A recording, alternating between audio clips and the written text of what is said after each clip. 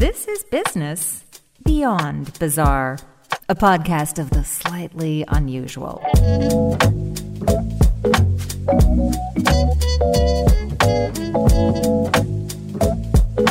Here's your host, Peter Anthony Holder.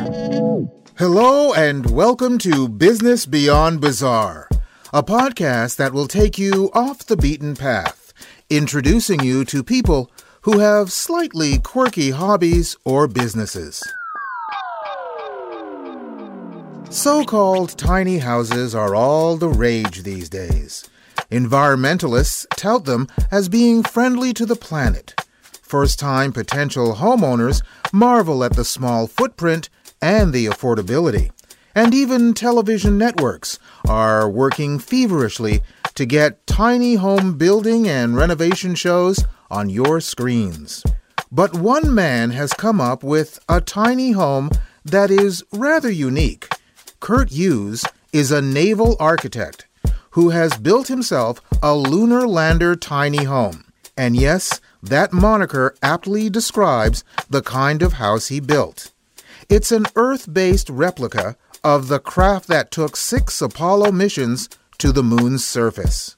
Only this one is located not on Tranquility Base, but rather along the Columbia River in the earthly state of Washington. Why take a house from the NASA playbook? When tiny houses first came out as being popular maybe 10 or 12 years ago, I saw that they were very heavy. They were, 10 to 15,000 pounds, very weak. One tipped over near my spaceship, and because it tipped over in the wind, it had to be destroyed. Part of the spaceship was carried by a mini tornado, 120 feet, no problem. It landed. So I wanted to use what we do in boats to make a much better tiny house. And in fact, the spaceship weighs about 2,300 pounds, which is a fraction of what the typical tiny house weighs. I want to do something special also. Anybody can do a cube, but I wanted to do an homage to a time when anything was possible, and that was really the case back then. So, let's give the deets on the size of this tiny home. It clocks in at around 250 square feet of floor space, not counting the bathroom. That's about the size of a standard tiny house. But this house has a little more to offer, including an observation deck and very large windows. So, how exactly is it made?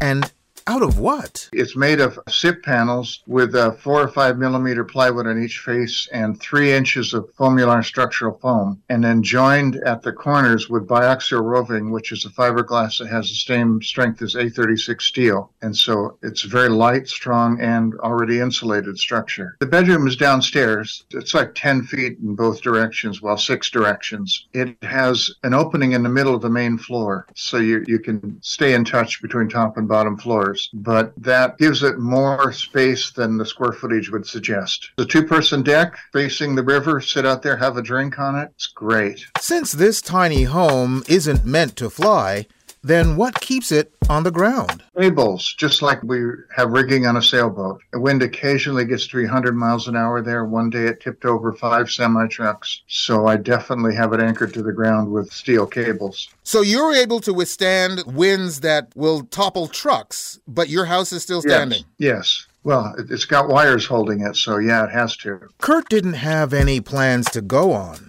He just went to your basic, friendly neighborhood model shop. You know what? I bought a model at a model shop and looked at it. And there were a lot of things that had to be done looking different to meet the building code. And it had to meet the building code, so there was that. The building department was very skeptical. And in fact, they made me hire a PE to approve the design because they had no experience in that kind of construction. And the PE convinced them, and that was that. The major concern for those at the building code office and the PE, or professional engineer that they sent his way, was the fact that the house is built, as Kurt mentioned earlier, without a frame.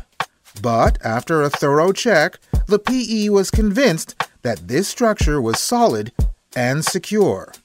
Meanwhile, did Kurt even think of getting in contact with the folks at NASA? I've never thought of doing that. I suppose I should. The closest I came is when my daughter took a picture of it, of my model, to space camp with astronaut Fred Hayes, and he signed it.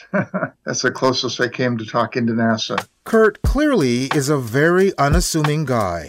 But surely something as structurally unique as a tiny lunar lander home must make heads turn in vacation country on the banks of the Columbia River. No, not really. Nobody really discusses it. Really? Yeah. My neighbors helped me with the metalwork and things like that. In fact, some of the local tribes, I talked to them, they'd driven past it 1,000 times and they'd never seen it. I think people are pretty busy there. Because I tell you, if I saw it while driving by and I was totally unaware of it, I would stop and knock on your door. I would need to see this. Yeah, actually, just last weekend, somebody did that who was a designer of the original lunar lander. And he was in the Tri-Cities and he saw it in the paper and he had to come up and see it. That was great meeting him. He was amazed. He said it has a real kitchen and everything. Kurt visits his lunar lander tiny home about 2 or 3 times a month. So it's like a cottage getaway for him. He doesn't have plans to sell it. However, the folks at Zillow have appraised it. I think Zillow said $136,000. But you're not planning to sell at all, correct? No way. I can just see the Zillow listing now. I mean, this house has everything going for it. Small footprint, yet large bedroom, great kitchen, large windows, and a deck.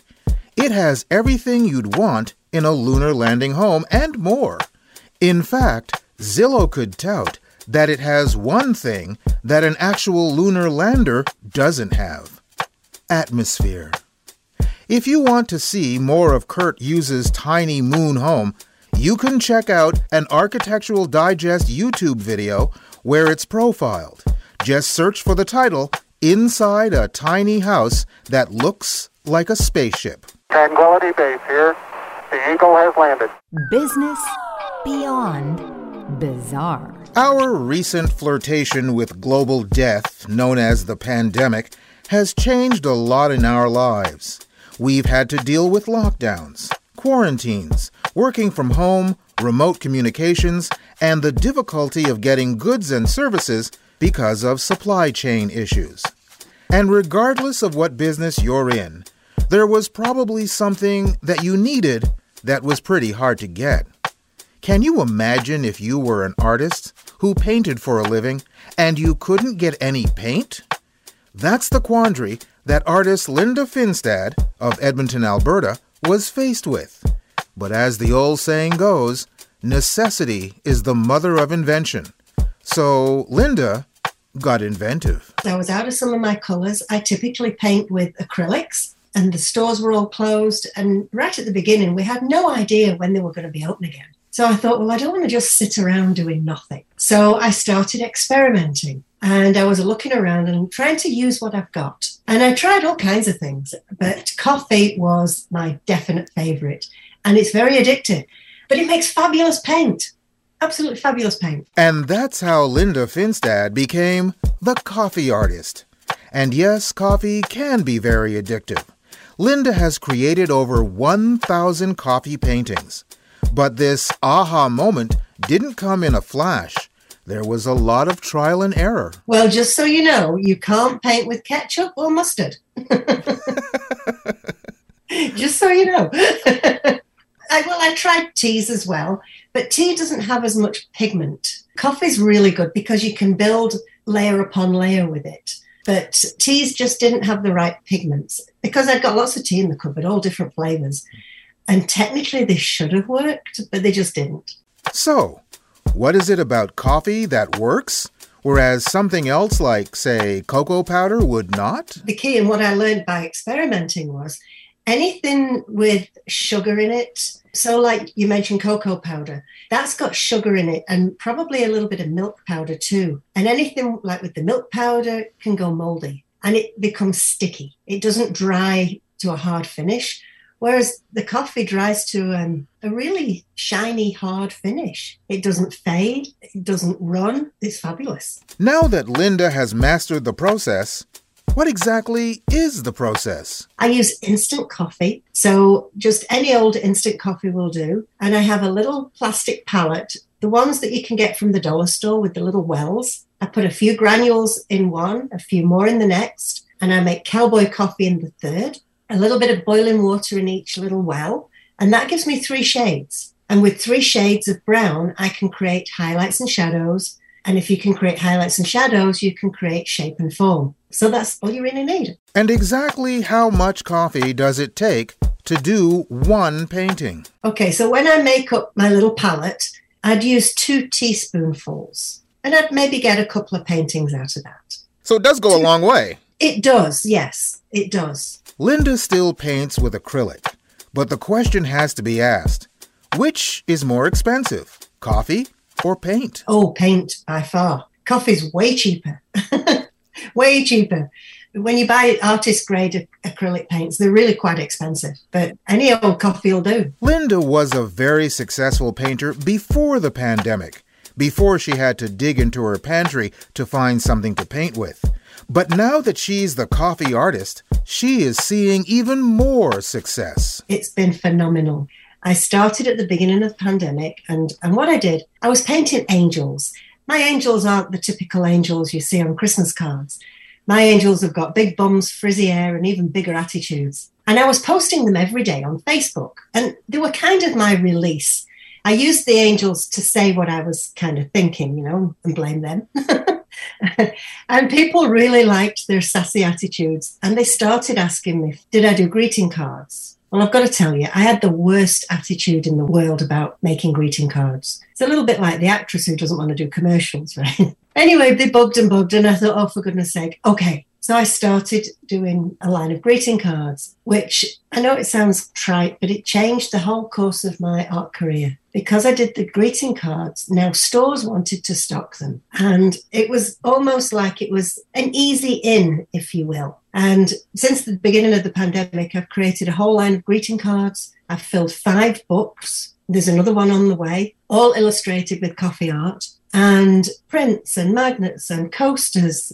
I found a way to turn coffee into cash. It's really kind of cool. And with all of her success, you'd think that she'd hear from at least one coffee company. No.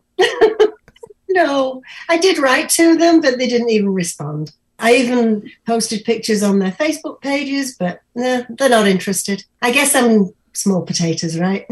Well, with all the media attention that she's getting from magazines, newspapers, major television networks, radio, and hey, this show, I get the feeling that at least one coffee company will wake up and smell their product and reach out to her. I know, right? I could be their token artist. You'll certainly help them sell more coffee because, like you said, you're not a coffee drinker, but you're buying coffee. Absolutely. And tons of it. I mean, it takes a lot of coffee to make 1,000 paintings. Meanwhile, did Linda start a trend with her coffee art?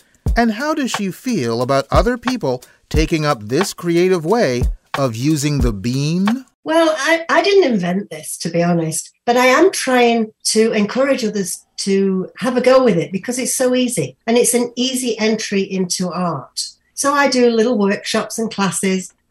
During the pandemic, I went to 15 different seniors' homes and gave free workshops to the seniors. And now how I could get around that was because they were all classed as one household and I was just one visitor. So I could go in and do coffee workshops for the seniors who absolutely loved it. But I'm trying to get it so that coffee art is a real thing, that it gets the recognition and respect that other mediums get. So I started a little Facebook group called Coffee Art Community, where people can post their coffee art. And I'm going to do my damnedest to try and make it a real thing. And finally, one has to ask, on a sliding scale, what's the percentage of coffee that she drinks as opposed to using for her art?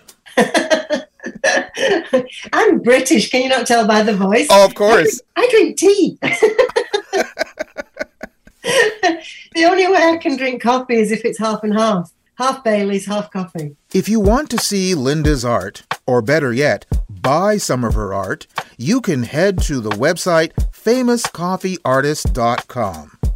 I think you'll like them a latte.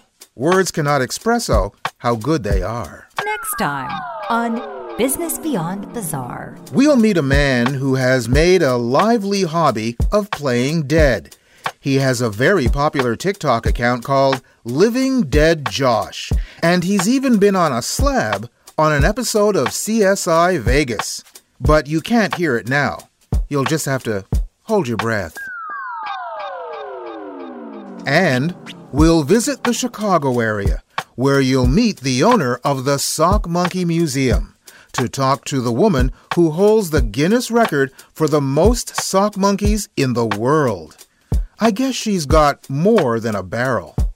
Well, somebody's going ape for sock monkeys. This has been Business Beyond Bizarre, a presentation of Flying Fish Communications and Group Fair Play.